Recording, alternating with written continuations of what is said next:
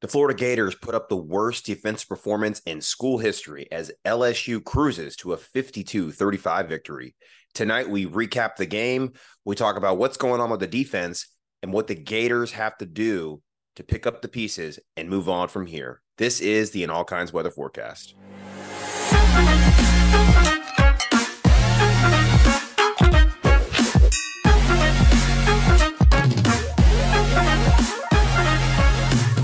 And welcome into another episode of the In All Kinds weather forecast. I am your host, Chris Yanes, alongside my co-host, Neil Schulman.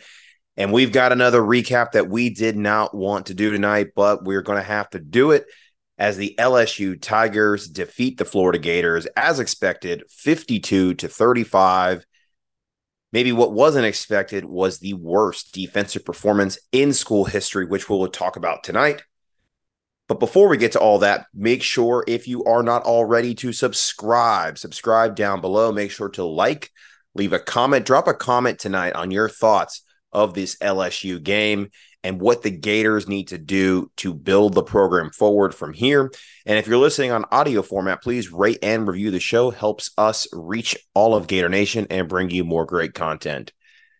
All right, Neil. The Florida Gators fall 52-35 to the LSU Tigers. This wasn't unexpected. Of course, LSU coming into this game was a 2-touchdown favorite, depending on where you look. So the fact that the Gators fell by 17 wasn't exactly much of a surprise, but they were flat out dominated on offense versus defense. The defense for us could not stop a nosebleed. LSU went down the field almost every single time.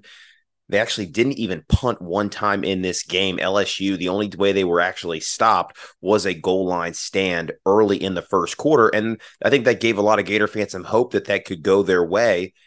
But the Gators just could not get anything going. And it's a shame because the offense did fight very hard in this game, putting up 35 points, almost 500 yards of offense. This was actually one of the better offensive performances that Florida has put up in recent games. But Neil, instant reaction here. What are your thoughts as the Gators, once again, have now lost 3 games in a row? They are now staring down the barrel of 2 more ranked opponents coming up on the horizon. They're now, as of tonight, on our recording here, double-digit underdogs next weekend in Columbia, Missouri. What are your thoughts? The first thought is that you got to always put context into play whenever you're talking about a performance that is deemed to be historic or the worst ever or anything, because whenever that label gets thrown out, it's always, oh, you're just a prisoner of the moment. Oh, that's hyperbole. Surely there was a worse performance in 1940 or whatever. No, that was it. That was the single worst performance in the history of Florida football. You can go back through the 1910s, 1940s, 1970s, it doesn't matter. This was worse than all of them. And it's made all the more embarrassing because of the new clock rules in college football, where you get fewer possessions per game. The clock does not stop on out of bounds and first down plays the way it did up until last year. So just think about that. For all the incompetence that fans have been haranguing Todd Grantham and even Patrick Toney for, even they didn't have a defense that was responsible for this bad a performance. So just let that sink in. You have World War I, you have World War II, Korean War, Vietnam War, turn of the century, the Grantham years, the Patrick Toney year. Never has Florida surrendered 700 yards before. Now, why did that happen? We can get into that in a bit. It was not just one thing. Spoiler alert, there were a lot of different things that came together in kind of the perfect storm that resulted in the worst performance in school history. But the instant reaction is that Florida is just not a great team. And I think that when we saw that 5.5 win projection by Las Vegas before the season started, we were all thinking, well, that's a little weird. No one here thinks Florida's going to win the national championship this year, but surely we can get like 7-5, right? At worst, maybe we can get 8-4. And some people even got a little high on their high horses and said, 9-3 is possible. Hell, we could go 10-2 if things break our way. And then we start 5-2 and we go Yeah, we're definitely going to crush that win total. And now here we are, 5-5, 2 games left against teams that are expected to blow us out of the water. And I think we have to give Vegas their due because, like, especially on this show, you and I were both very critical of that win total. I actually said, Florida could hit that over before the bye week, and they almost did. They kept 5-2 before the bye, but then they haven't won since, and now they're looking at another losing season, and you got to wonder where the program goes. So I know we'll get into all that. I know that was a very broad brush I just painted the current perspective with, but I mean, the bottom line is this is not a good football team. We kind of should have seen that coming, but it's kind of getting worse by the week. And now we do have to wonder yet again, after another loss, where the program is headed. Well, it's surprising in the sense that I think a lot of us thought going into the season, the defense was going to have to be the strength of this team. And then the first couple of games play out the way they do. Sure enough, the offense is finding their identity. They're finding ways to move the ball down the field. They're struggling in the red zone, and the defense is picking up the slack.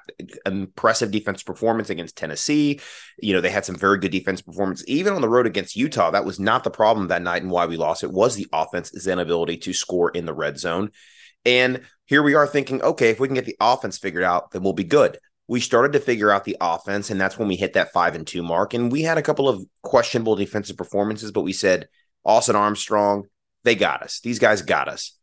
Well, then now we're looking at the last 3 games, and we're getting run out of the building on the defensive side of the ball. And now the offense has, they're still moving the ball down the field. They're scoring enough points to win games, 35 this game, 36 the last game. They're not getting the job done on defense, and we're regressing in a significant way. And yes, we're missing Shamar James badly right now. It is evident. It is incredibly evident. We're losing the quarterback of our defense. The guys out there, they're doing the best they can, but they're not Shamar James, an all-conference caliber linebacker. And hopefully they're not the linebackers they're going to be playing, whom we have committed right now in the 2024 class that will hopefully sign next month. But that is the major gap right now. And the secondary getting torched week after week. LSU throwing for over 300 yards in this game. Neil, we said one of the keys to this game to win was Florida's time of possession. Well, Florida did actually keep the ball from LSU fairly well. They held the ball for 34 and a half minutes. Now, the problem, though, was that LSU was not stopped nearly enough. We stopped them on a goal line stand, and they fumbled the ball on an ensuing kickoff. And that was the way Florida was able to grab the lead for a short period of time in the third quarter. It did not last long when that happened, as Jaden Daniels scored 67 seconds later in the game to give LSU back the lead. And of course, Florida had to, at that point, really play perfect ball from there to even stay in the game and continue to score. The next drive is when a lot of fans, even including myself, felt that the referees and the SEC replay crew gave Florida the shaft, and that catch by Khalil Jackson, in my mind, and just looking at it on TV, it did not look like there was enough to overturn the call on the field. Yes, the ball moved, but there was not enough evidence that the ball hit the ground. And from that point, though, whether that was the right call or not, that was really the game in essence, because LSU was scoring every single time they touched the ball. Florida was not able to stop them on defense. And then they boat raced Florida from there. They could not recover. And there, the Gators fell by 17 points. So they were kind of doing the right thing by time of possession, but that also means you still have to get some stops and force some punts, which Florida was not able to do in this game. This probably was Jaden Daniels' Heisman moment if he ends up getting to New York and winning the Heisman. He rushed for 234 yards and 2 touchdowns on the ground. He added 372 through the air and 3 touchdowns, no interceptions, no turnovers. He absolutely shredded Florida. And if he does win the Heisman, this was his moment. We gave it to him. And the Gators, though, they did fight on offense, Neil. I mean, 311 from Graham Mertz. He is going to be likely over 3,000 yards for the year passing. I don't think any Gator fan would have thought that. Trevor Etienne, playing back in his home crowd, added almost 100 yards on the ground, 3 touchdowns. Montrell Johnson, 70 on the ground, a decent performance for him. Ricky Pearsall, 103 through the air. And Eugene Wilson, another touchdown at 63 yards. The Gators on offense played fairly well, but the defense was the story. So, Neil, do you think that this is a situation where let's talk about quickly the key moments of the game, right? Where was there ever a moment that Florida had an opportunity to win this game, or was it just inevitable that because Florida could not make any stops on defense, this game was just a foregone conclusion? I'm supposed to say yes. There was a moment that Florida was supposed to win the game, right? As in all kinds of weather, we're supposed to always keep the positive momentum. No, I mean realistically, having watched the defense just get fried on every possession, you knew that they weren't going to make a stop unless LSU handed the ball over to Florida the way they did on the muff on the kickoff. Or maybe if they would have snapped the ball over Jaden Daniels' head and Florida could have recovered it that way, or he just makes a terrible decision because his helmet is not on right or something like that. Like it would have taken an LSU mistake. And that was possible because Jaden Daniels is human and it's possible for him to make a bad decision. But I mean, barring that, I just don't think there was ever really any legitimate reason to think that it was going to ever turn Florida's way. And you knew by the way the game was going after the Khalil Jackson catch was overturned. You just knew it was going to wind up going the other way. Now, I'm no fan of SEC officiating. I'm the one with that long thread going on Twitter. There are literally dozens of instances now of the NCAA officials just absolutely screwing Florida over, but that's not why Florida lost. They could have at some point gotten a stop. They could have given up 500 yards instead of 700. They could have made a stop here or there. Jalen Kimber could have not gotten beaten by 5 yards on that long touchdown to Brian Thomas. Or, I mean, we can talk about this a little bit later too. But I mean, if he has help, maybe the safeties should provide him that help. I mean, there's no way that should have been that easy for him. I mean, Derek Wingo just getting blasted by a running back on a very simple pull block, like that shouldn't happen. And oh yeah, then let's not forget, I don't want to just make this about one guy because there were 3 guys in this play that didn't do their job. But Chris, keep it respectful, keep it real. We know them all. I know them off the field. I know Miguel Mitchell very well. He's a great kid. He was one of the stars of that culture piece in the offseason. He's a good person. Not great game tape there. He's rolling out it with 6:20 to go in the third quarter. And there's a very simple takeoff by Jaden Daniels because there's no pressure from Florida, but there's no one open. And of course, there's no pressure from Florida because there hasn't been any all game. Another instance that I'm sort of hinting at here. So he takes off. Scooby Williams looks like he's a spy on that play. He just does a belly flop on the turf, not on purpose, but again, that's just not the kind of game tape that's conducive to Florida winning the game. So he takes himself out of the play. Then Miguel Mitchell swings at Manti Te'o's girlfriend. He takes himself out of the play. He falls flat on his face. And then Jason Marshall is just caught jogging like he's going for a simple stroll in the park. And he doesn't make a simple attempt to dive or to tackle or just even just try to go for the ball or do something on that play. Just no care in the world. Daniels runs by him for a 51-yard touchdown. There were just so many different things throughout the course of the game that you look at and you go, yeah, that's going to happen again. Florida can score every time they have the ball, but it's going to be something else the next time. Maybe Jalen Kimber will fall down. Maybe Scooby Williams will just trip on his own feet. Maybe Jalen Kimber and Jason Marshall will collide. Maybe our defensive linemen will block each other again like we saw 10 years ago. It's going to be something. You just know that. And sure enough, 701 yards, and LSU puts 52 points on Florida. So you can't ever really say that it was realistic to predict that Florida was going to put out so much terrible game tape, but you could just kind of tell from the ease that LSU was moving the ball down the field with on Florida that it was not destined to end well. Well, even at the moment when Florida led 28-24 for the 67 seconds in the game, ESPN FPI still predicted there was a 58% chance that LSU was going to win the game. And if that doesn't say it all right there, then I don't know what else does. And as Will Muschamp says, overcome the adversity on the field. And Florida did not overcome any adversity on the field whatsoever, whether that was Montrell Johnson getting absolutely pounded out of bounds into the LSU bench, no flag called whatsoever. Shout out Richie Leonard for coming to his boys' defense. These guys clearly have each other's backs, at least that's something good to see. The overturn of Khalil Jackson's catch, which, like we've talked about now, probably shouldn't have. Regardless, when you have such a small margin for error, there's no room for anybody else to mess up, and that includes the referees in this game. So when the referees maybe didn't give a call that goes your way, well, then you're screwed because you have no margin for error. And that really goes down to the fact that Florida lacks enough talent. They lack coaches right now that are able to put these guys in positions to win the game, and they lack an ability to game plan around their greatest weaknesses or exploit their greatest strengths.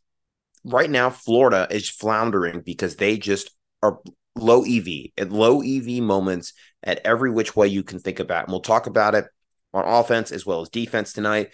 But when you have such a low margin for error, there's no chance for you to win a game like this. Absolutely no chance. And for Florida to have any hope to win any of these two remaining games where they're going to be heavy underdogs in, they're going to have to start raising their EV or be just damn near perfect. And I don't know if that's quite possible with what we've seen on tape the last couple of weeks.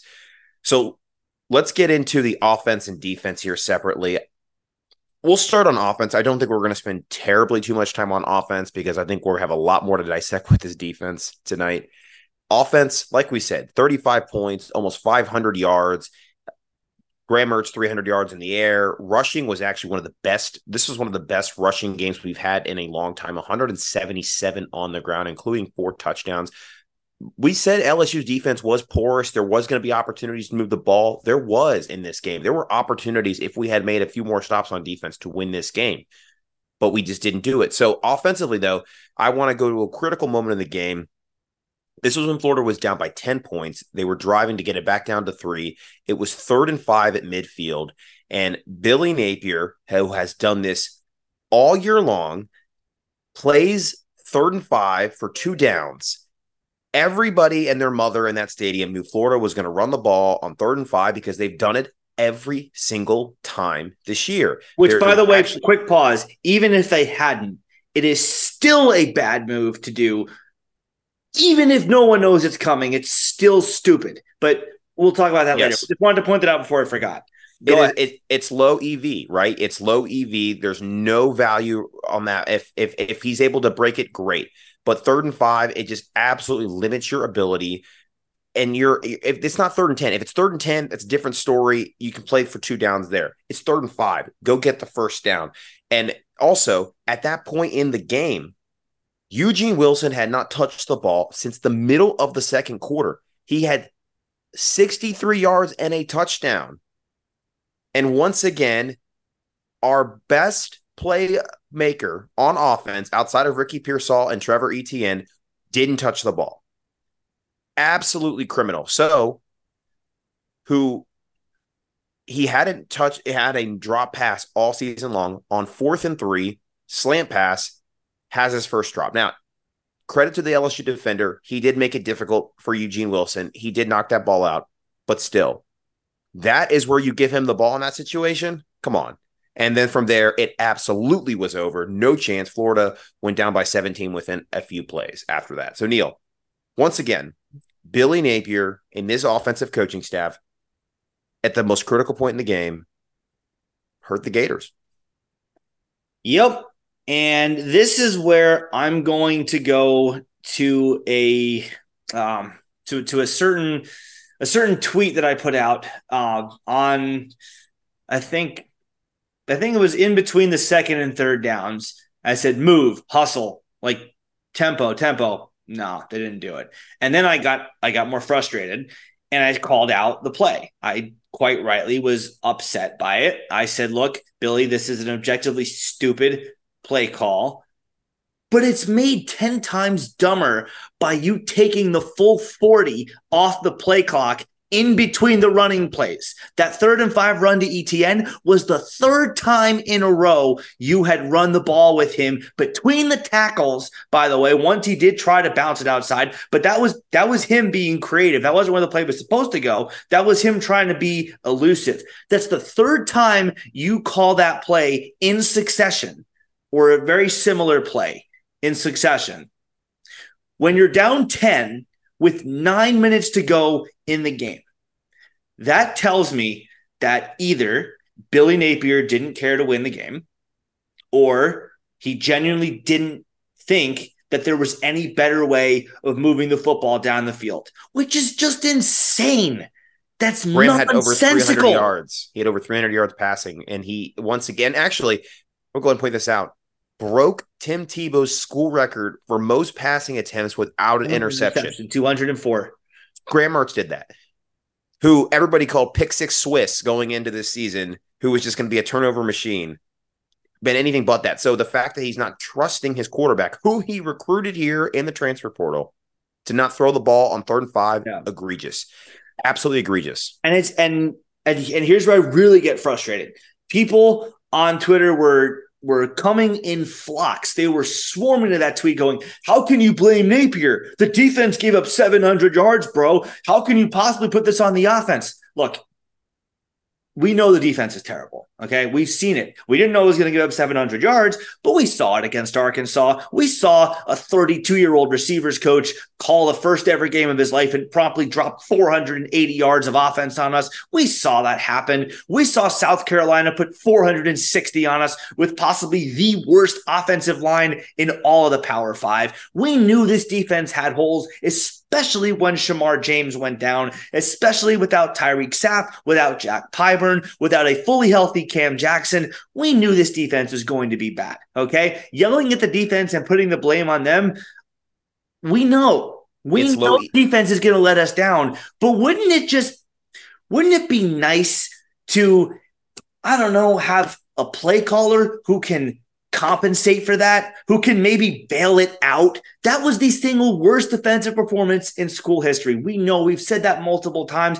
I called it out on Twitter several times, but beating a dead horse here, wouldn't it just be nice to be able to survive that by having the other side of the ball step up for you and overcome that issue by calling plays that are more conducive to success? Like, that's the thing that just gets me infuriated.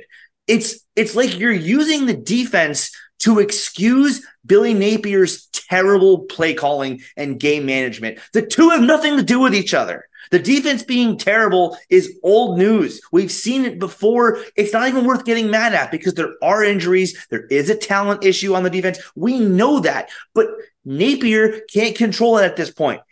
Horses are out of the barn, okay? Too late. What you can control is the set of plays you call. And again, when you're down 10 with 9 minutes to go, you don't run the damn ball 3 straight times and then piss away the full 40 in between the next snap. The two are completely unrelated. And this is where we're going to go back to last offseason, Chris. Last offseason, Napier had the chance to fix these issues. He didn't, and now we're stuck with them. We are still paying for Napier's negligence last winter. So that is why I'm frustrated with his terrible play calling. That is why I am frustrated with the special teams, though it didn't do anything particularly terrible. It actually recovered a fumble last night. But that's why it is perfectly valid for us to be upset about the offensive line not doing its job, for us refusing to get the ball to Eugene Wilson, for Napier not having someone to take these other things off his plate, and for any other thing that goes wrong that's not related to the defense, because this team is not a very good one. And that is not a statement that you make if it is just one side of the ball that's letting you down. The 2007 Florida defense, which until a few years ago was like the anti-gold standard of how not to play defense, that was a terrible defense too. But that team won 9 games because they had a Heisman Trophy winner and they took special teams very seriously. So that team, despite its defensive flaws, had other options to win games. They could bail their defense out. That's why we're talking about that team as relatively disappointing, but still pretty successful as 9-4. And this one as a team that's going to probably go 5-7. Yeah, well, I mean, yeah, big difference there. And that defense was a lot better. We would pray for a defense like that right now in this year. But it just goes back to you have to understand the team you have. And if Billy Napier is going to tell us that we're not as fan base not going to like things up front, or it's going to take a long time to build and we're going to get impatient. Well, I think that he's going to learn really quickly the sense of urgency that he's going to need to start having very quickly, because the heat is being turned up with every single loss. If you're going to finish the season with 5 consecutive losses, and now, as we'll talk about later, you're losing recruits. Now you're losing recruits. The only thing that everybody can hang their hat on now is the fact that you are an A-plus recruiter. Now you're losing recruits, top recruits to other schools, whom you're actually going to play in the SEC. It's not looking good for Napier right now. And now he has a losing record through 23 games at Florida. And he could have a very bad losing record, the worst record of any UF coach, like we mentioned, since Charlie Pell in the last episode. So the reason why we're pointing to this moment is because of the fact that this is something Napier hangs his hat on as a play caller, as an offensive guy. And he's clearly putting his team in a worse situation because of his play calling, not utilizing the playmakers that he has. And Florida's just not getting the best out of everybody here. And he didn't get the playmakers the ball at critical points in the Arkansas game when we could have put Arkansas away sooner and we would have avoided overtime and we'd be sitting here with 6 wins, right?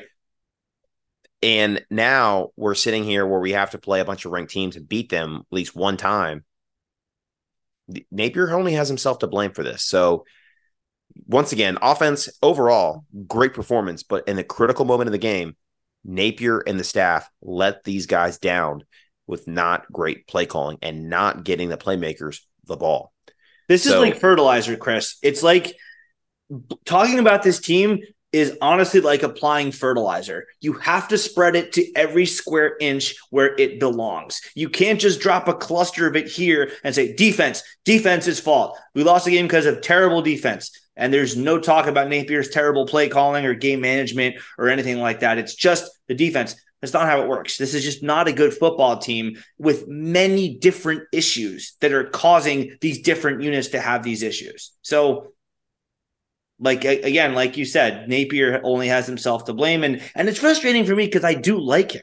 I like him as a person. I think he does have some of what needs to be had by a head coach to be successful at Florida. But again, and you'll hear this all off season, so here's a preview.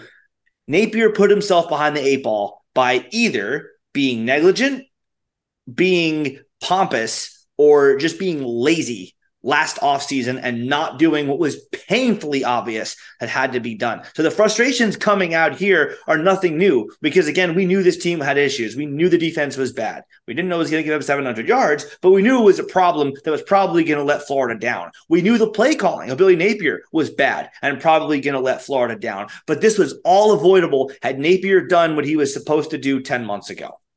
And he's going to have his opportunity in the next month to start correcting those things. But in the meantime, he has 2 games left, and he's got to find a way to get past it all. He can control his play calling in the last 2 games. He could look at himself in the mirror and say, listen, we're obviously not going to hire another offensive coordinator, but what can we do differently than what we've done in the first 10 games here in the last 2? Because that right there, the way we end this season is going to be everything. And any sort of ounce of momentum that we could have going into next season that we desperately need on the recruiting trail, as now we are closing in on the final month of recruiting before early signing day. We need some sort of semblance of momentum to reassure recruits that are looking at other schools right now, because we've lost 2 commitments in the last 24 hours. There are other guys looking at other schools. They're actively taking visits. Right now, even though with the 2 guys we lost, we're still a top 5 class. It could get worse, though. It could get worse. And one of the things we're going to say, as there's a list of things Neil and I think that Napier needs to do before the season ends. One of them is solidify a top 5 class. Because if you don't have that, you don't have an elite class, a tier 1 class, then I'm not sure there's much value in Napier in the year 3, because that's all that he's setting himself up for failure if he doesn't have the talent level to win in the future seasons. So very critical couple of weeks here coming up for the program, and Napier obviously at the center of it. All of his decisions of making certain staff hires early on in his tenure, maybe some guys that weren't as proven, or not making the corrections as Neil is referring to in this past offseason, are now coming home to roost with him. So we'll put a pin in Napier for the time being, but let's shift over to the defense. We talked about the fact that obviously it was a very porous performance. Over 700 yards given up, the worst in school history. Well, let's turn our attention to the play caller of that defense, Austin Armstrong. Neil, Austin Armstrong got a lot of praise early in the season for those performances that we put in. But since then, it's gotten worse and worse and worse. Literally, actually worse over the last 5 games here. Is Austin Armstrong on the hot seat 1 year in his tenure? Or is there something that is something out of his control? He needs better players. Obviously, this recruiting class coming in, even still, is set up for a lot of guys to come in that are very highly rated. Where do we square this right now with him? So this is one that I think is a lot harder to evaluate. First of all, I don't know exactly what the play calls were. I see a lot of terrible game tape, but I don't know what the play calls were. For example, I talked about 3 plays a couple of soliloquies ago. The first one being the bomb to Bryant Thomas, where Jalen Kimber gives him like a 7-yard cushion off the line, and Thomas just runs a very simple 9 route. There's not even like a hitch or a slant or put a foot in the ground. He just goes. It's just a straight fly pattern, and he beats him by a solid 5 yards. I don't know right there what Kimber's assignment was. And right there, that makes it harder to really gauge how Austin Armstrong is doing as a defensive play caller. Because if Kimber was supposed to be in man, then Kimber just did an absolutely terrible job in man and just literally letting the guy walk right by him. And I don't know how you really blame Armstrong for that beyond the point of just going, no, you're sitting, Devin Moore, you're in the game. Like, I don't know what else there is to possibly do in that situation. Now, if it was a more complicated look, for example, let's say it was let's say like it was a cover 3 and he thinks that he has one safety who's helping him on his side of the field and then another free safety that's just playing like the ultimate free safety at the goal line, making sure there's no Hail Mary or fly pattern that's going to beat someone, literally whose only job is just making sure no one gets between him and the end zone. Then it's a little more complex. Like, did Kimber think that he had more help than he did? Did Kimber think that the help was coming quicker than it was coming? Regardless, the safeties, if that's the case, if it was a cover 3, if it was a zone look, regardless, the safeties on that play didn't do their job. Someone clearly took a nap. But again, I don't really know if you're going to be able to blame Armstrong for that, or if you're going to be able to just point at the players and go, hey, come on, wake up. You got a responsibility there. So I don't know if that's really on him. It may be a situation where the defense is too complex for all these freshmen, for all these new guys to all grasp at once. I mean, we saw that a year ago. Like right after Patrick Toney takes over, Todd Grantham is the DC the year before. It's a very complex scheme, but now Toney comes in and just basically changes the language of everything. And all these kids have to just learn almost the exact opposite of what Grantham's scheme was. And it's a difficult transition for them. Like, everyone who I talked to was saying that Toney was a genius. He was a wizard. Darius Perkins said that he had never learned anything close to as much as he learned from Patrick Toney. So they all liked him, but it was just a big, big shift for them all to make at once. And when you do that with college kids, especially on the young end of their college careers, mistakes are going to happen. So I don't know if maybe you want to blame Armstrong for not just coming in with a very simplistic scheme, like a very, very simplistic scheme where it's just hat on hat football. Maybe he tried to bite off more than he could chew. Maybe he assumed that his defense was more similar to Patrick Toney's than it actually is, because he does bring a little bit more havoc, like from the corners. He does have some more corner blitzes coming in than maybe Toney would have liked to have deployed himself. So again, this is more difficult for me to actually assign blame from him. I think this is just more on the players. I think this is just a case of 11 guys out there, and at least 7 of them just put out terrible game tape on the regular. And again, that's not picking on people. That's not just pointing the finger at one guy. You know, we singled a few of them out, like Jason Marshall, Miguel Mitchell, Scooby Williams, Derek Wingo. It's the whole team, though.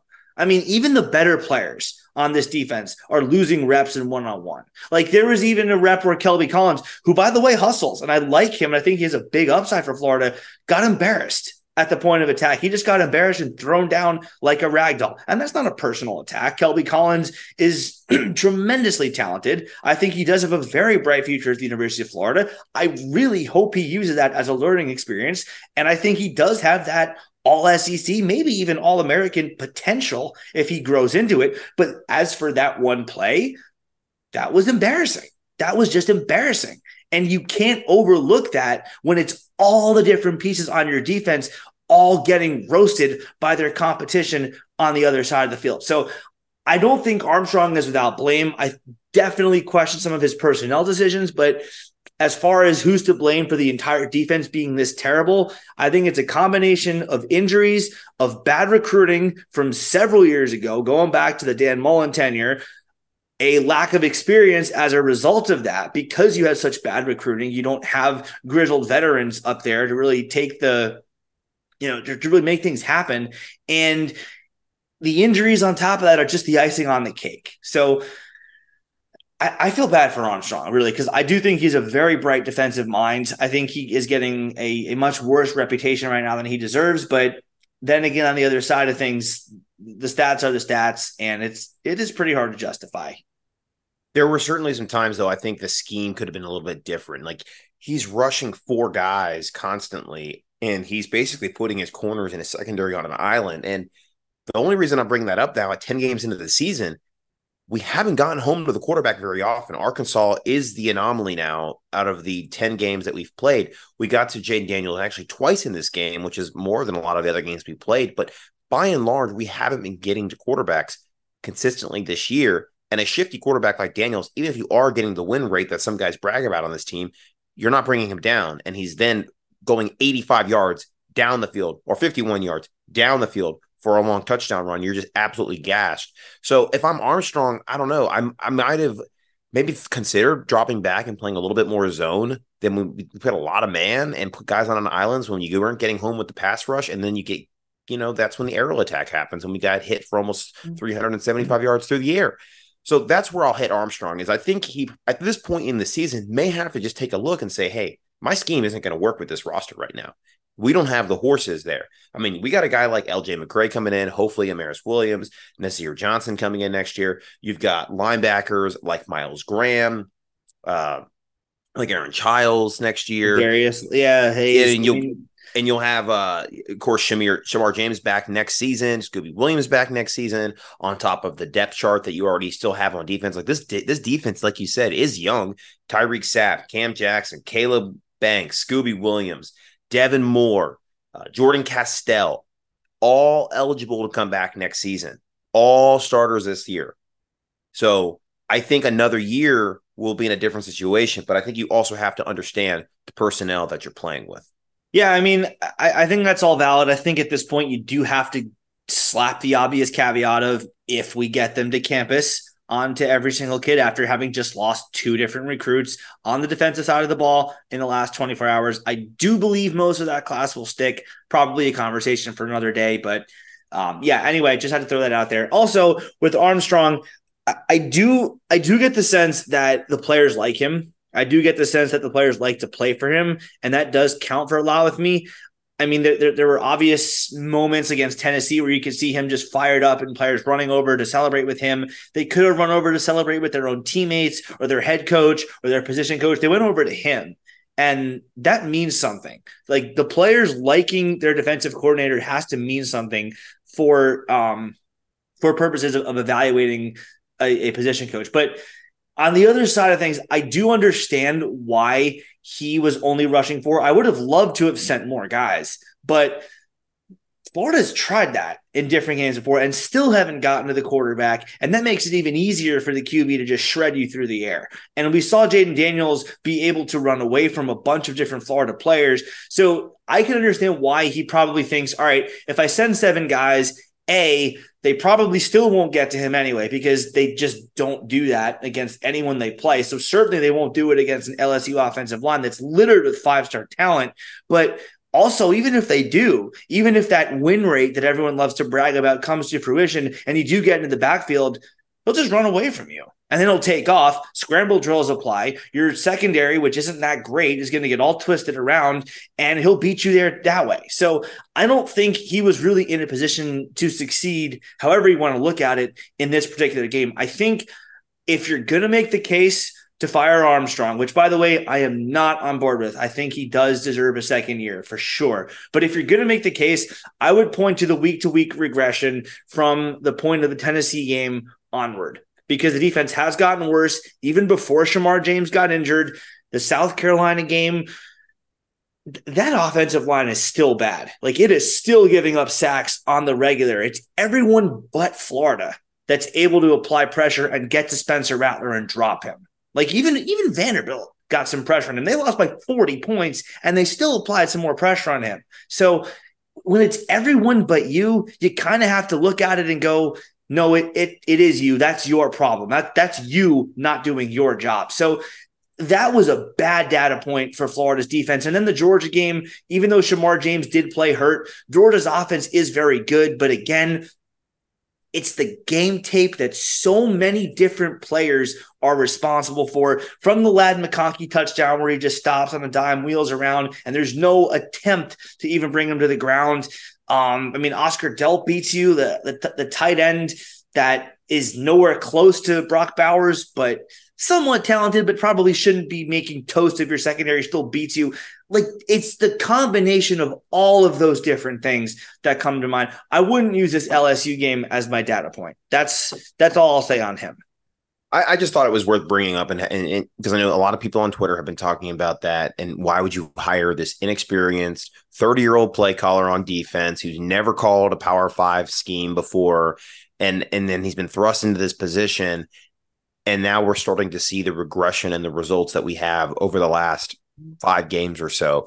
So I thought it was worth having the conversation, but I would agree with you. It's fair. Overall, Austin Armstrong will get another year. The only problem, though, is let's say Napier is in dire straits 1 year from now, in year 3, and Austin Armstrong is still having similar results out there. Then you basically risk your entire coaching tenure at Florida on a 30-year-old play caller. So that would be something that 1 year from now, if we're still sitting in this situation, having similar results on defense, that we'd have to point to and say, well, Austin Armstrong probably is out the door, but so is Billy Napier in this situation. So, yeah, and again, that's the thing, that's another talking point that can be redirected back to the fact that Napier should have been making moves last offseason and didn't do it. All these issues we're talking about now were fixable in the winter of December 22, January 23, February 23, etc. He had his chance to make these moves then, and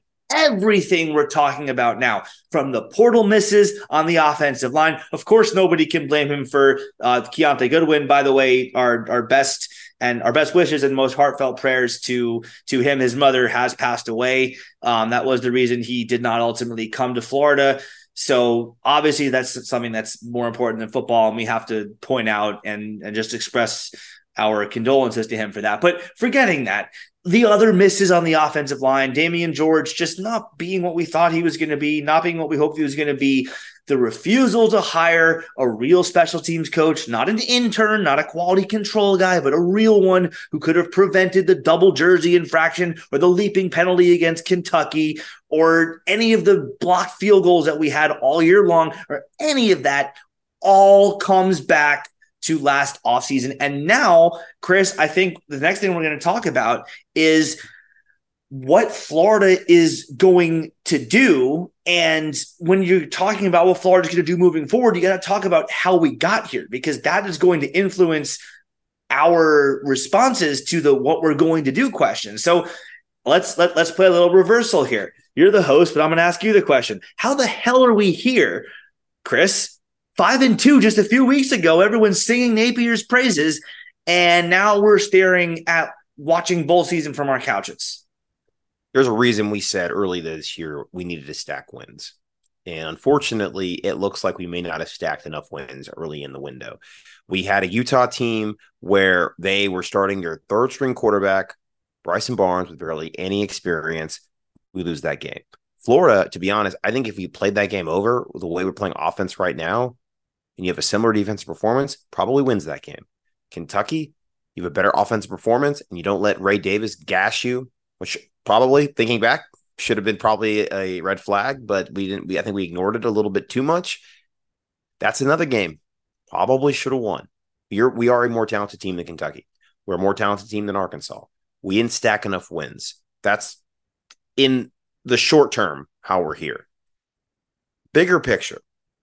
Like, looking back, it's like you said, there hasn't been enough, I think, self-awareness of the situation that Billy Napier walked into. Florida has not won a championship in 15 years.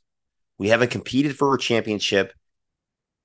I mean, you could say 14, 2009, 2012, we were contenders. We almost made the national title game. If well, Notre 3 Dame, years ago, but I mean, sure, but since then, it's just been an absolute continental shelf we fought. Fewer and far between. The fan base is starving for championships. We have not won anything in 15 years. Now, you've had a coaching staff. You've had multiple coaching staffs now. 2 coaching staffs ago, you had a coach who absolutely disrespected the university, embarrassed it.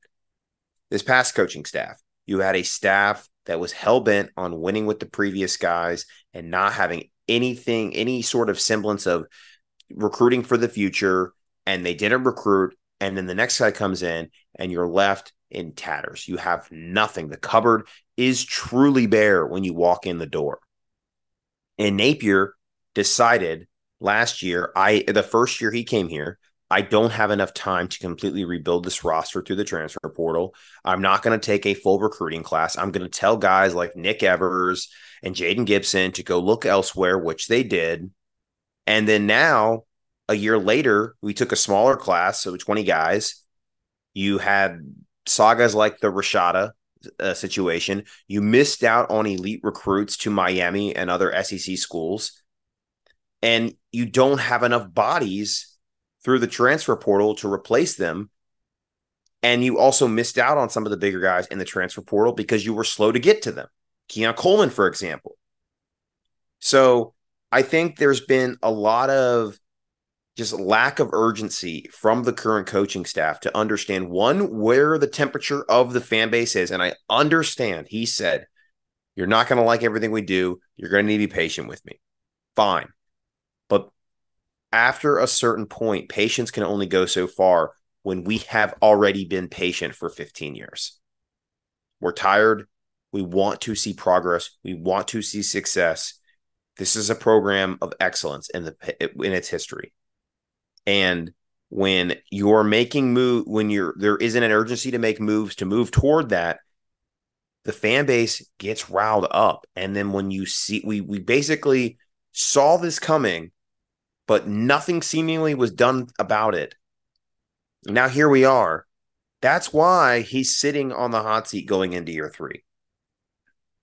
And that's why we're here today, because there was no sense of urgency or recognition of the situation at hand. Now, we'll talk about where we go from here in a second, but I don't know, Neil, does that about encapsulate how we are now sitting here November 12th, 2023, 5-5 with a coach who now has a losing record through 23 games into his tenure? Yeah, I'm going to go a little farther than you. That's a very good base, but you know me, you know my personality, so I'm going to go a little farther than that.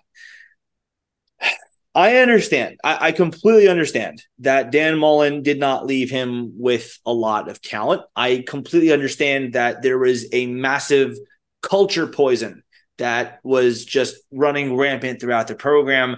Anyone who wants to come at me with that and throw my own words in my face from the thousands of words I wrote, the tens of thousands of words I wrote, really, on all of those issues this past offseason, please understand, I get it. I know there were culture problems. I'm the one who investigated it for 6 months. I get it. But there's no way you can sit there and tell me that the roster was so bare, the roster was so poisoned by a bad culture that Florida should be giving up 700 yards of offense in a single game. Did you know, Chris, by the way, where Florida ranks this season on defense in terms of yards per play allowed? I tweeted it out, but for those of you who don't know, or Chris, do you know? I actually don't see that tweet? I do. Florida not. has been surrendering 11.5 yards per play. That is the worst in the SEC. That is the worst in the Power 5. It is 129th out of 133 teams that play FBS football. The talent that Dan Mullen left Billy Napier was not good, but there is no way in hell you will convince me it was that bad. There is just no way you will ever convince me that the cupboard was left that barren. It's just not possible. We're an SEC team. Vanderbilt is ahead of Florida. Vanderbilt is ahead of Florida in that category. Vanderbilt is ahead of Florida in that category. Yards per play allowed. Sorry. Florida's giving up 6.7 yards per play on the season, 11.5 yards per play against LSU. I jumped the gun a little bit, mixed up my stats. I'm sorry. But, you know what? I can admit when I make a mistake, and I can correct it. Billy, does that sound familiar? Does that sound like something maybe you could learn here? You've made quite a few of them. I haven't seen you make any corrections to them. You had a bye week to maybe reshuffle your staff and, I don't know, get rid of your 2 offensive line coach system, which wasn't working, and put someone on the special teams role in a full-time basis. That was on purpose, by the way. But do you not see the point I'm making? Do you not see where this soliloquy was headed? Billy, it's possible to make mistakes, own them, correct them, and be better off for them. And now it seems like I had a plan all along for where this monologue was going, doesn't it? Billy, we're fans of you, okay? Chris and I are fans of you. We want you to succeed here. But you've just shot yourself in the foot over and over again, and now your whole leg is in danger of being amputated. Like, you gotta make changes this offseason. And I don't just mean the cursory ones. I don't just mean the ones that are going to check boxes and make everyone happy because they've been screaming for it for 2 years now that you have to do. No, I mean me making real changes that you know deep down are necessary. Don't just hire a yes man of an offensive coordinator. Don't just put someone like Billy Gonzalez as the special teams coach because you know you got to put someone there. No. You have to do research this offseason. And I would argue that your biggest recruits this offseason are not actually kids, but they are other coaches around the country who you have to sell on the future of this program because you've put yourself in a pretty bad spot here. You're going to have to convince assistant coaches. I mean, someone like a Ryan Grubb is probably off the table now. Someone like a Jeff Lebby is probably waiting to be a head coach. But maybe a Ben Arbuckle. You're going to have to sell him, who's, by the way, at a crumbling Washington State program, as they're going to be left in the cold of the new Pac-2. You have to convince him that your program is the one where he can invest his future in. You're going to have to get these sales pitches across to the next generation, the next wave of Joe Brady's. By the way, that name himself is not someone I actually want, but the next version of him, the next wave, the next generation of those kinds of names with those kinds of hot stocks. You're going to have to sell them on your program now, and you now have more work to do because of the fact that, yes, it was a very, let's say, talentless roster, a very talent void roster. Yes, it was.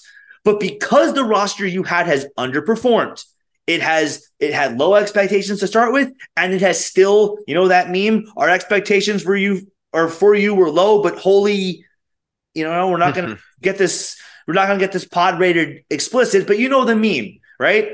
We're not going to give you the opportunity, Billy, to continue to do things the way you've done them and continue to lead the program on the trajectory in which it's headed. Because you doing that has led the program to underperform now 2 years in a row, 1 year of which you had a top 5 pick at quarterback and managed to go 6-6.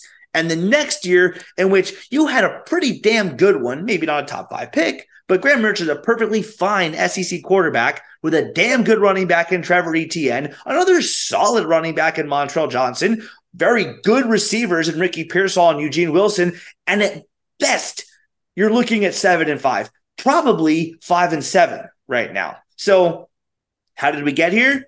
Because you didn't do your job last offseason. Where do we go from here? You're going to hit home runs this offseason, or you're not going to make it. So those home runs you speak of, this is sort of where I'll say my dream offseason scenario We've talked about what led us to this point. Where's the paradigm shift starts to occur? Well, for starters, top 5 class. This time next month or a few weeks after, if we're not talking about a top 5 class, Billy Napier's in trouble at Florida. You could screen record this, mark it down, bookmark it. If Billy Napier doesn't have a top 5 class at the early signing day point, he's in trouble. I'd Not argue number he's 6. already in trouble. He's going to be in big trouble if he doesn't get a top 5 class. Yeah, not number 6, not number 7, not top 5. Has to be top 5. And he's got to replace the guys he just lost, Waller and Mordell Mack. There's guys on the board you can do that with, but you got to go get them now. And look, Texas A&M fired Jimbo Fisher today. There's a couple of guys that we're recruiting right now. Dalen Evans, who we were recruiting heavily for a flip in the summer. Cam Coleman, going to be visiting in December. Jordan Pride, who we were recruiting this past summer for safety. That's another one from the state of Florida too. Those are our opportunities right there of a school that is definitely already fired a coach and, opportunity open season to go get those guys. There's also guys like Zay Mincy. Go get them. Teammates with LJ McCray. You got to close on guys like that in this class. Jordan Seaton, who he said is the top guy. Number 1. If we shift our resources from Waller to him, fine by me. The most important position right now, offensive line. He's got to address that this offseason. Not only does he have to get a Jordan Seaton, take it a step further. You now have to go in the transfer portal and find better offensive linemen because you didn't do it last offseason. You missed. You can't miss this year. You got to go get somebody ready to start in the SEC. Somebody will be out there. Go find your Osiris Torrance. Go find someone that is able to make an impact day one at the University of Florida. The next thing he's got to be doing, like you said, play caller. Get a play caller. Have him installed before. Best case, it would be before signing day or at least the February signing day so guys can know who's going to be their coach. But for install to take place, so the guys that come back, hopefully Graham Mertz comes back and mentors DJ Lagway into that role. Eugene Trey Wilson, Trevor Etienne, Aiden Mizell, Andy Jean. Those kind of guys that can learn the playbook and already have that install ready for spring so we could hit the ground running. And then I would say you definitely got to have a special teams coordinator in place to reassure the fan base that you're listening and you recognize how that has lost you at least 2 games this year and you don't want it to cost you games in the future. Get a special teams coordinator, somebody dedicated to special teams on the field. And you know what? You could go out and get a great recruiter too that can be a special teams coordinator, somebody that is an ace recruiter on the trail and only focuses on special teams in the coaching offices for game planning. That's a win-win, honestly. And as I've talked about it ad nauseum, the 2 offensive line coach experiment is over, and that's probably how you're able to reshuffle your coaching staff allocation on the field with the numbers you want to have in order to have a play caller, a special teams coordinator, 1 offensive line coach, and you probably will have to make a change. I would wager on the defensive side. I'm not sure who that is, but maybe Austin Armstrong coaches linebackers. You shift. I mean, I think Jay Bateman is probably somebody you definitely want to keep. He's been one of the better recruiters. He's responsible for those linebackers that are committed right now. I just have to say, do we dare have the conversation about Corey Raymond right now? It's weird because, we brought him in to be this ace recruiter, and honestly, he's not responsible for the recruiting wins on the trail. Now, that can change. If you get it, I did not mention him. Jameer Grimsley is another name you need to go get there. Flip him from Alabama. You get Zay Mincy. I think it's a different conversation because obviously that's who's recruiting those guys. So you need to be prepared for the fallout of that. But I don't know. I find it hard to believe that a guy like Corey Raymond could be at LSU for so long and recruit so well and put so many guys in the NFL consistently that he's the problem. That, to me, I think it's more of the saying that I think he needs maybe to get his guys in. I'm willing to give him another year of coaching them and recruiting to see. But, yeah, I don't think we've gotten the returns we've thought of having Corey Raymond on staff. Well, he hasn't given us the results that he's in 2 years that he got at LSU in over a decade. So small sample. We'll see. And if he doesn't close on Grimsley, doesn't close on Mincy, then I think then you really start to wonder what kind of recruiting prowess he truly has.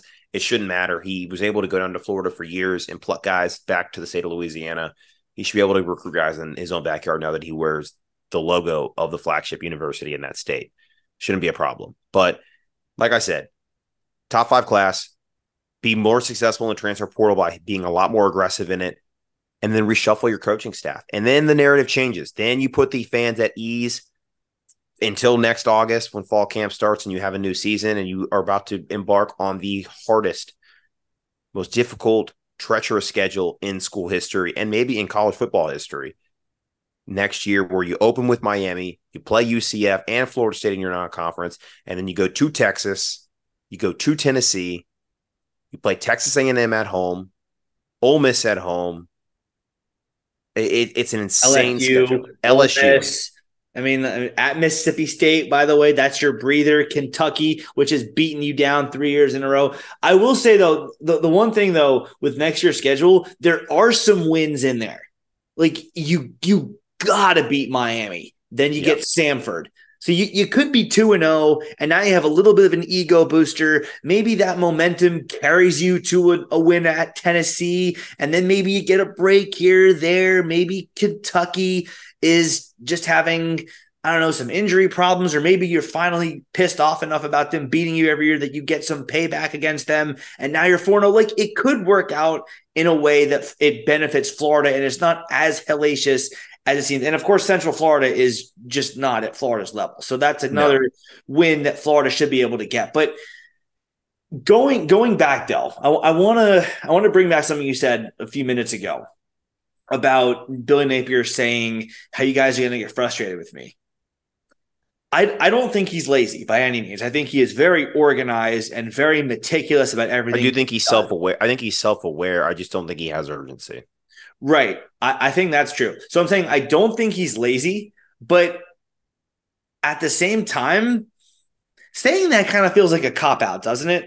You guys are going to get frustrated with me. It feels like you were building in excuses for either malpractice, laziness, negligence, just outright defiance, oppositional defiance disorder, to be able to do whatever you want and like have a little bit of an ego come out in your decision making with your personnel for the first couple of years. Because again, the stuff he's going to do this offseason, we're saying he has to hit home runs now, because this upcoming season should be the second year of him having these new guys in place. It should be not a rebuilding year, not a new year. It should be a year, or sorry, not a new look year. It should be a year in which you have established some continuity, because this year's team, 2023, is very young.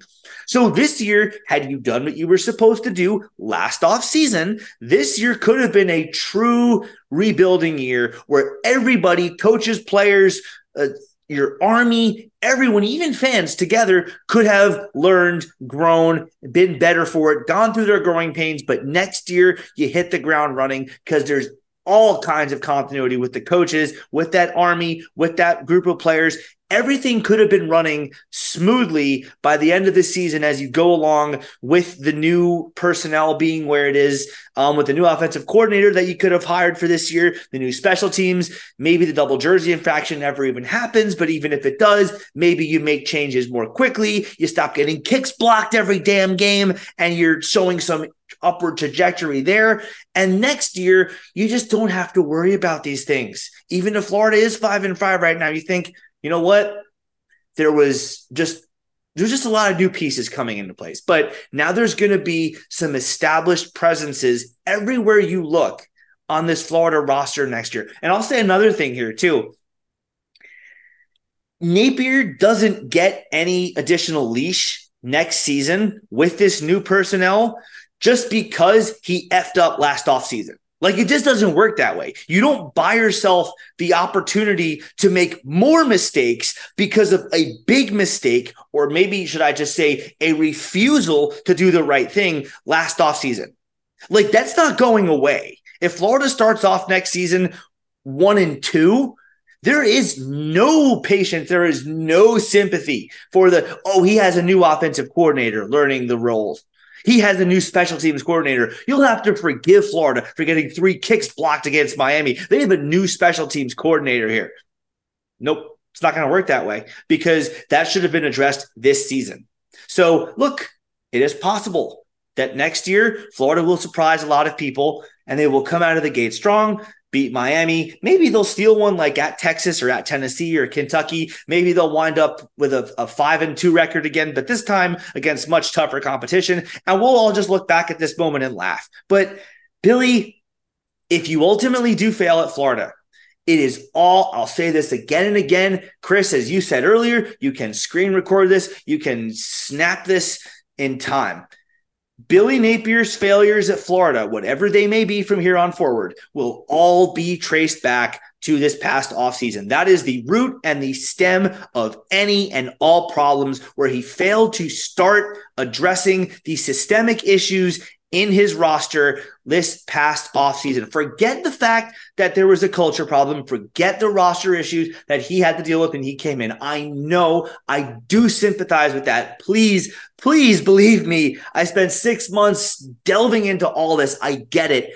But it doesn't excuse the unrelated things, the unrelated problems that he created for himself by either being egotistical, negligent, or lazy. Control what you can control. He hasn't done it, and that's why he's here tonight, sitting at 5-5, sitting squarely on the hot seat, going into next season and being forced to make dramatic changes over a period of time. And look, like you said, if he had made some of these changes this offseason, he wouldn't have to avoid a pivotal third year where you have a new play caller, where you have a new special teams coordinator, where you have maybe almost an entirely new staff. Who knows what happens this offseason? You're also going to infuse 22 to 25 new freshmen plus transfers into the program. That's a quarter of your roster, over a quarter, that's like a third of your roster is going to change this offseason because inevitably, because of the fact Florida only has 6 true senior/graduate transfers that will be graduating off scholarship this year, you're going to have a lot of guys either leave early for the NFL. I don't think there are many, but there will be probably a few. And then you're going to have a lot of guys transfer out of the program because they just either don't cut it, as we saw one, Jordan Herman today, announced he's entering the transfer portal. You're going to have, I would imagine, a couple of more do the same, probably guys that haven't quite played a lot at Florida or want to maybe use their last year or two of eligibility somewhere else. But that means you're going to have an influx of new guys. And the same things are going to happen again. New roster, new coaches, learning scheme, getting used to each other. It's year 3. The excuses are gone. The excuses are gone, like Neil said, and the leash is going to be a lot shorter, and the games are going to be a lot tougher. And there's going to be a lot of pressure to perform, to win, to deliver results in year 3. The 3-year test exists for a reason. A lot of programs, there's a lot of historical data that show if you don't do something by your 3rd year, you will not make it. There are a couple of outliers, but not many. Dabo Swinney obviously is one, but he did it in the ACC. There isn't a lot of historical evidence in the SEC outside of Philip Fulmer and Tommy Tuberville after their 3rd year winning an SEC championship at a school. It does not happen. So next year, Napier is going to either have to dramatically improve his win total, or we have to look back and say year 1 was really more of a year 0. And year 2 was more of a year 1. So next year is more like a year 2. But even still, if you look at it that way, year 2 still should be dramatically better than year 1. So if we're looking at how he had to use year 1, which is really his year 0, to rip it down to the stud, like we've talked about this past offseason, and now he's rebuilding it. He's, rebuilding the house from the foundation all the way up. And he's still in the process of that, fine. But that means by next year, you have to truly see results and see a logical conclusion that this could go in the right direction. The last thing I'm going to say here too, Neil, is the administration, certain people in the UAA, have a vested interest to see Napier succeed because I don't believe they're going to be around if he doesn't. And rightfully so, because you've now had an opportunity to hire 2 head football coaches at Florida. If they don't pan out, you're not going to get a third, and you're especially not going to get a third with a new university president here. So it's not just Napier that has a vested interest to see this football program take a dramatic leap this next year. Like Scott Strickland, a lot of the guys he brought in with the UAA, if he ever wants to see that stadium renovation happen, he better hope that Billy Napier is the coach, because they staked their reputation and their professional career at Florida on it. Because if he doesn't, we're not just talking about a new head coach next year. We're talking about a whole new athletic department, which for some fans, they might actually welcome. I don't know. But the best case scenario for everybody listening tonight, for any Gator fan out there, is for them to have a come to Jesus moment where they realize they have to make dramatic changes this offseason. The UAA has to throw their full support behind this coaching staff and give them whatever they need to succeed, whether that is money for hires, support in the NIL game to bring in the best recruits, whatever it takes, because if not, But we're going to have another conversation. This is the problem, though. They've already done that. Hugh Hathcock has shelled out tens of millions of dollars for this athletic program right now. He's seen no return. He's not the only one. There's others. Correct, but you think that his opinion exists in isolation is a dangerous, dangerous thought process to go down. And that's really where this whole conversation's got to start and end. Because, yes, I am one person. Chris is one person. We are 2 people. This is one show. This is one website. This is one set of opinions. Chris and I basically in lockstep with this. But if you think that our opinion exists in isolation, if you're going to point to that buyout and say, yeah, there's no way Florida fires him, there's no way because the buyout is so big, think again, because Texas A&M just completely shredded all previous standards for what is acceptable to pay a coach to not do his job at this specific school. Once one school does it, other schools will do it. Correct. Texas A&M has reshifted that paradigm. And yes, I know they have oil money that Florida doesn't. But if you think that Florida is that far behind Texas A&M in terms of funds, and you think that Billy Napier is untouchable forever, he is this year. But if you think that that's going to stay that way, if he keeps underperforming, you're in for quite a shock. Can I ask you a question, though? Because you say he's untouchable right now. If let's say the recruiting class just falls apart, we don't even have a top 10 class, like, does he get fired? He gets a third year, but the seat is even hotter. They don't want to pay him the $32 million. When the buyout number drops from $32 million to $25 million, I think is when you have that conversation. Okay, fair enough. Then $25 million would be after 24. After 24, and it could be a situation like, if you remember with Texas A&M, Jimbo Fisher and A&M went out and blasted Mississippi State by 40 points. It was decided before that. It didn't matter what they did that game. It could be a scenario where he's a dead man walking, and barring a CFP appearance, he's done after this season. Like, they could make their minds up, especially if Ben Sass really thinks that he's got enough information to make that decision and says, look, we got to course correct here. The people who are currently in their positions are just not what needs to – they're not the people that need to be in those positions for Florida to be what it could be. I'm going to make a change, but obviously it doesn't do much good doing it 2 games into the year, so I'm just going to wait now until the end of the year or until the losses pile up enough that there's no point in waiting any further. But, he's untouchable this year, I think. I think that if things don't change trajectories in a drastic fashion, I'm really not seeing justification to bring him back in 2025. Real quick, before we go to our verdict, do you see Billy Napier making the changes necessary to survive past year 3? $1 million question. I really hope he does. I like the guy. I think that do you think he can? Do you think he will? I don't know. I genuinely, gun to my head, I'm forced to make a prediction here. I will say yes, but that is with very low confidence. That is with extremely low confidence.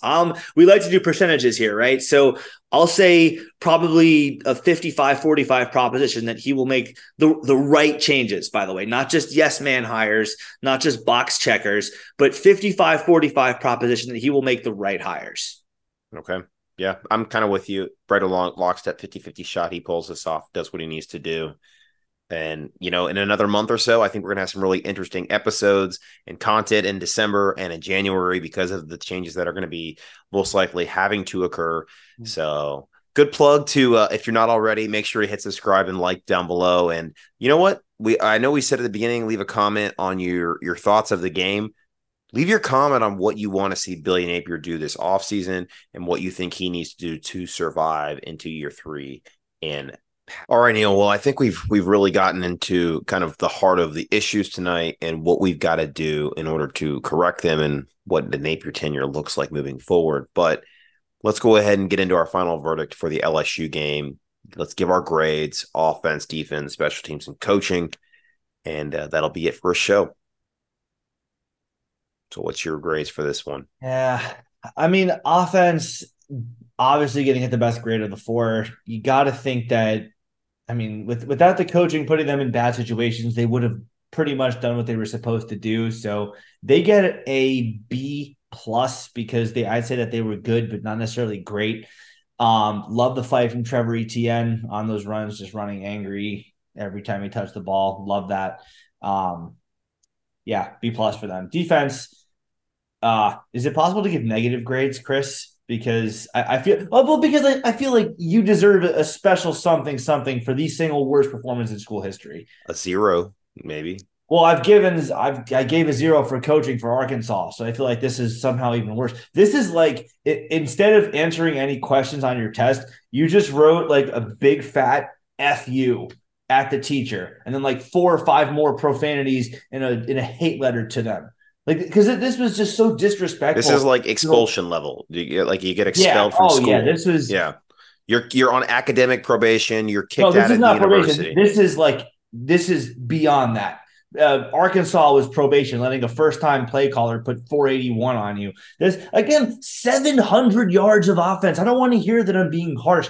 I know these are kids. I know they're trying their best, but the game tape that they rolled out there, again, you want to go back to the first like 25 minutes of the show where we talked about those 3 plays. There are more like them. They don't exist in isolation. Everywhere you look, there's bad game tape being put out there, and it all results in the single worst performance in the history of Florida football. So you get a 0 with like a middle finger attached to it because that's what you said to this program. So 0. Well, no, I shouldn't. No, not the middle finger at the players. I'm saying the players essentially like wrote a middle finger to everyone who's ever come before them and played defense for the Florida Gators. So yeah, that kind of 0. Coaching, I mean, you get a solid F. Special teams didn't do anything terrible. I guess they actually recovered a muff on LSU side. I'll say that coaching gets that F, but not a 0. Special teams gets a what's the neutral grade? You think? Like, I don't know. I think they at least deserve a B. I'll give my grade, but I don't think they deserve a C. I mean, I give them a C plus. Because they didn't do anything terrible. They also didn't do anything great. They did recover the fumble. They could have changed the game, honestly. If Florida they continue to score in that game, that we could have looked back as that was the play that changed it all. So I don't know. I mean, I think you're being a little tough on special teams today. Right, I know they've deserved it this year, but I don't know about this game. I'll say a fringe between a B minus and a C plus. The defense is the one I just can't get over. Sure, yeah. Because again, the purpose of the verdict is the final word is to go quick and like give our grades rapid fire. But we can't talk enough about how historically bad this defense was. So the grade from 0 to 100 doesn't exist for this team. This is if you just write a big FU to everyone who's ever played football at the University of Florida before, because that's how embarrassing this was. Disrespectful. It's disrespectful. It's a disrespectful 0. Sure. Agreed. Well, so I'm not going to differ too much on almost all the grades. Offense, I agree. I like the B plus. They didn't do enough to get the win. Whereas if they had won this game, might be talking about one of the greatest offense performances in school history. That's kind of the difference. That's the Herculean effort it would have taken to win. But they were solid. This is a game where if you have this sort of offensive effort 9 times out of 10 with an average defense, you probably win it. So they get a B plus though for not getting there. Defense, I think Neil summed it up pretty well. It was a disrespectful performance to Do you have what any it, real? Do you have any real qualms with the way I put it? no, I don't. I mean, it was disrespectful to the guys that played defense before and at this great university. We've been known for some great defenses. We once loved to tell and tout the DBU moniker of college football, and the far cry from that over the last several seasons, last decade, really. And this was probably the worst performance of the ball, which is hard to believe considering we went through the Todd Grantham years under Dan Mullen and had some atrocious efforts in those seasons. This one is by far the worst. And yeah, I mean, if we're talking like grades wise, it's not even a 0. It's you're kicked out of school. Like this is that kind of a level of effort. And well, I just hope that they could somehow rebound and do something in the last 2 games here to find a way to get us that 6th win. Special teams, you know what, Neil? I'm going to do it. I'm going to give him an A. I think they deserve an A. Jeremy Crawshaw, 3 punts inside the 20-yard line. You want to talk about ways Florida could have won this game? It was time of possession and field position. Jeremy Crawshaw pinned LSU inside the 20 3 times. And it's just unfortunate the defense could not keep that field position in Florida's favor, which also could have turned this game into our favor if they had gotten some stops. We get the field at midfield then, and you have not as far to go for the offense. And maybe we put another touchdown or 2 up on the board. But because, Jeremy Crawshaw was able to get them inside the 20, that could have set up Florida for success down in the second half. Trace Mack didn't attempt a field goal, but he had all 5 of his extra points. I actually counted multiple times on field goal blocks as well as other special teams plays. That's I true. couldn't count one time where we That's had true. less than 11 guys or more than 11 guys. So there was an improvement there. We want to talk about improvement. And yeah, we recovered a muff kickoff that could have turned the game, and it did give us the lead for 67 seconds. So you know what? This was maybe the best special teams effort of the season, and for that, I'm going to give them an A. They weren't the reason why we lost the game, and they honestly played really well. So I'm going to give them an A. They've been much maligned for very good reasons this year. We still need a special teams coordinator. This does not absolve any of that whatsoever, but I think they deserve that. Coaching, they deserve an F. This was, I think, from the scheme to critical play calling to personnel decisions and when you get them the ball. It's criminal that we don't give the ball to Trey Wilson the entire game, really. I think this guy needs 20 touches a game. He's that good. It was good to see them give the ball more to Trevor Etienne. That was one of my biggest complaints after the Arkansas game. But the play call in the 3rd and 5, as Neil and I talked about, there was just the coaching staff just doesn't set Florida up for success, and they limit the margin for error. So overall, this is obviously a failure of a grade. I mean, offense, special teams, they did well. They did what they needed to do, but the defense was so bad that it did not matter. And now Florida, going into the final 2 games of the season, has to put together at least an average defense. Can we get an average defensive performance? Like, I'll take 350 to 400 yards given up on offense. Fine. Just give us something average in the last 2 games of the season to maybe give us a chance to win our 6th game again. It's not going to happen because Missouri has 443 yards of offense per game, 443.7 yards of offense per game. FSU 444.7 yards of offense per game. These next 2 games are going to be bad. I mean, again, it remains to be seen exactly what's going to happen next year. I'm not saying the Napier tenure is definitely going down in flames, but buckle up because these next 2 games are going to be rough. And I do think very, very quickly, I do have to quantify my grade on special teams. I did forget to take into account the fact that we did not have a counting error on any of our field goal block or pump block lineup attempts. So for that, I will stand corrected. I will give them a B. The reason I'm not giving them an A is because they didn't have that actual game-changing play. LSU muffed that kick. It wasn't like someone ran in there and stuck a paw in there and punched it out. They just dropped the ball. It wasn't like we blocked a punt. It wasn't like we did a fake field goal that got us 60 yards down the field for a touchdown or anything like that. So the A grade is for something spectacular. I wouldn't say that we were spectacular. We just did the things that we were supposed to do. So we get a passing grade. I gave them a comfortable passing grade, but I will, you're right, we did not line up with any number other than 11 players on special teams. So I will give them a B for that. And obviously the overall grade. Did you give a 0 to 100 number, or did you just said obviously failure? Failing effort, I would say failing So effort. where on that failing grade from like 0 to 60 is I guess the 30s, because I did rate the offense and the special teams high. So yeah, I think it probably grades out to the worst performance of the season. I would say Arkansas was No, the level of competition has to be taken into consideration too, though. I mean, yeah, I know the two teams played close. Arkansas and LSU were close. it's the worst defensive performance in school history. I think there's a high weighted average for that. So I would say it's the worst overall. I think it just as a team, it's one of the worst. I will say the grit though and the fight from this team was there, and that's my only hope for us winning one of these next two games. But yeah, I mean, it's just bad. It's all bad. So, I mean, I think you're right. Most likely that the next two games are going to be tough. I don't know. I still fall on that. I think we find a way to get one. I don't know. It's just a feeling. It's a gut. Yeah, I don't know. Why? Mm-hmm. It's just, I can't explain it. It's a gut feeling. It's college football. Do you think it's because the swamp can maybe get us? Yes. We don't yes. deserve? And I mean, Florida State barely beat Miami at home, and they've been struggling in recent games. Like if they get through undefeated, they're going to get slapped in the CFP. Like I don't think they're. Georgia doesn't look so invincible themselves. I think Georgia looks like the number one team in the country right now after what they did to Ole Miss. Right. Yes.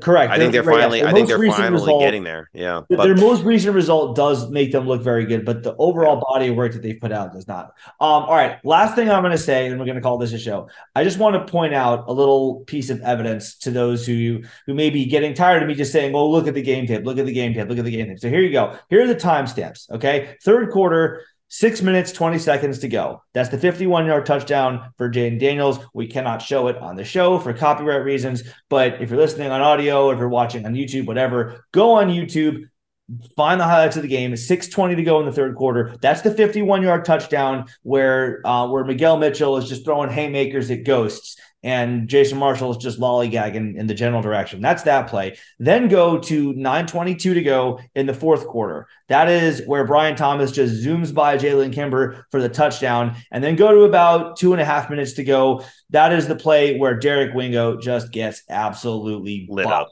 by a running back. And it's not even just him. Look at the whole defensive line. They just all get smacked. They just get knocked down. And I know there was some arguments made on social media, I think a decent one, that they knew Daniels was running to the outside, so they were not necessarily attempting to get to push. They were trying to run with him. But there's no excuse for them all getting knocked on their heels and stumbling in that direction. If they were really pursuing and they were not attempting to get in the backfield, you might see their bodies then be turning and their legs churning and their arms moving in that direction, not them just stumbling there because they were shoved in that direction off balance. So those are the three plays. Go look at the game tape yourself. For you, I mean, who just need to see the visual proof yourself, you have the timestamps and you can make your own judgments based on that. Absolutely. Well, I think that about does it. It's another episode here of the In All Kinds Weather Forecast. Thank you all for tuning in, listening, and watching. If you're watching on YouTube, once again, make sure to hit subscribe, like the show, leave a comment about your reaction to the game or what you think Billy Napier needs to do this offseason. And on audio form, rate and review the show helps us reach Gator Nation and bring us great content. And of course, if you're looking to upgrade your merch, your Florida Gator apparel, make sure to go in All Kinds of Weather. In allkindsweather.com/merch. Neil is sporting, if you can see it on YouTube, his In All Kinds Weather Tumblr. But from all of us here at the In All Kinds of Weather Forecast, I was your host, Chris Yanes, alongside my co-host, Neil Schulman. Hang in there, Gator Nation. Brighter days will eventually come back to Gainesville, Florida.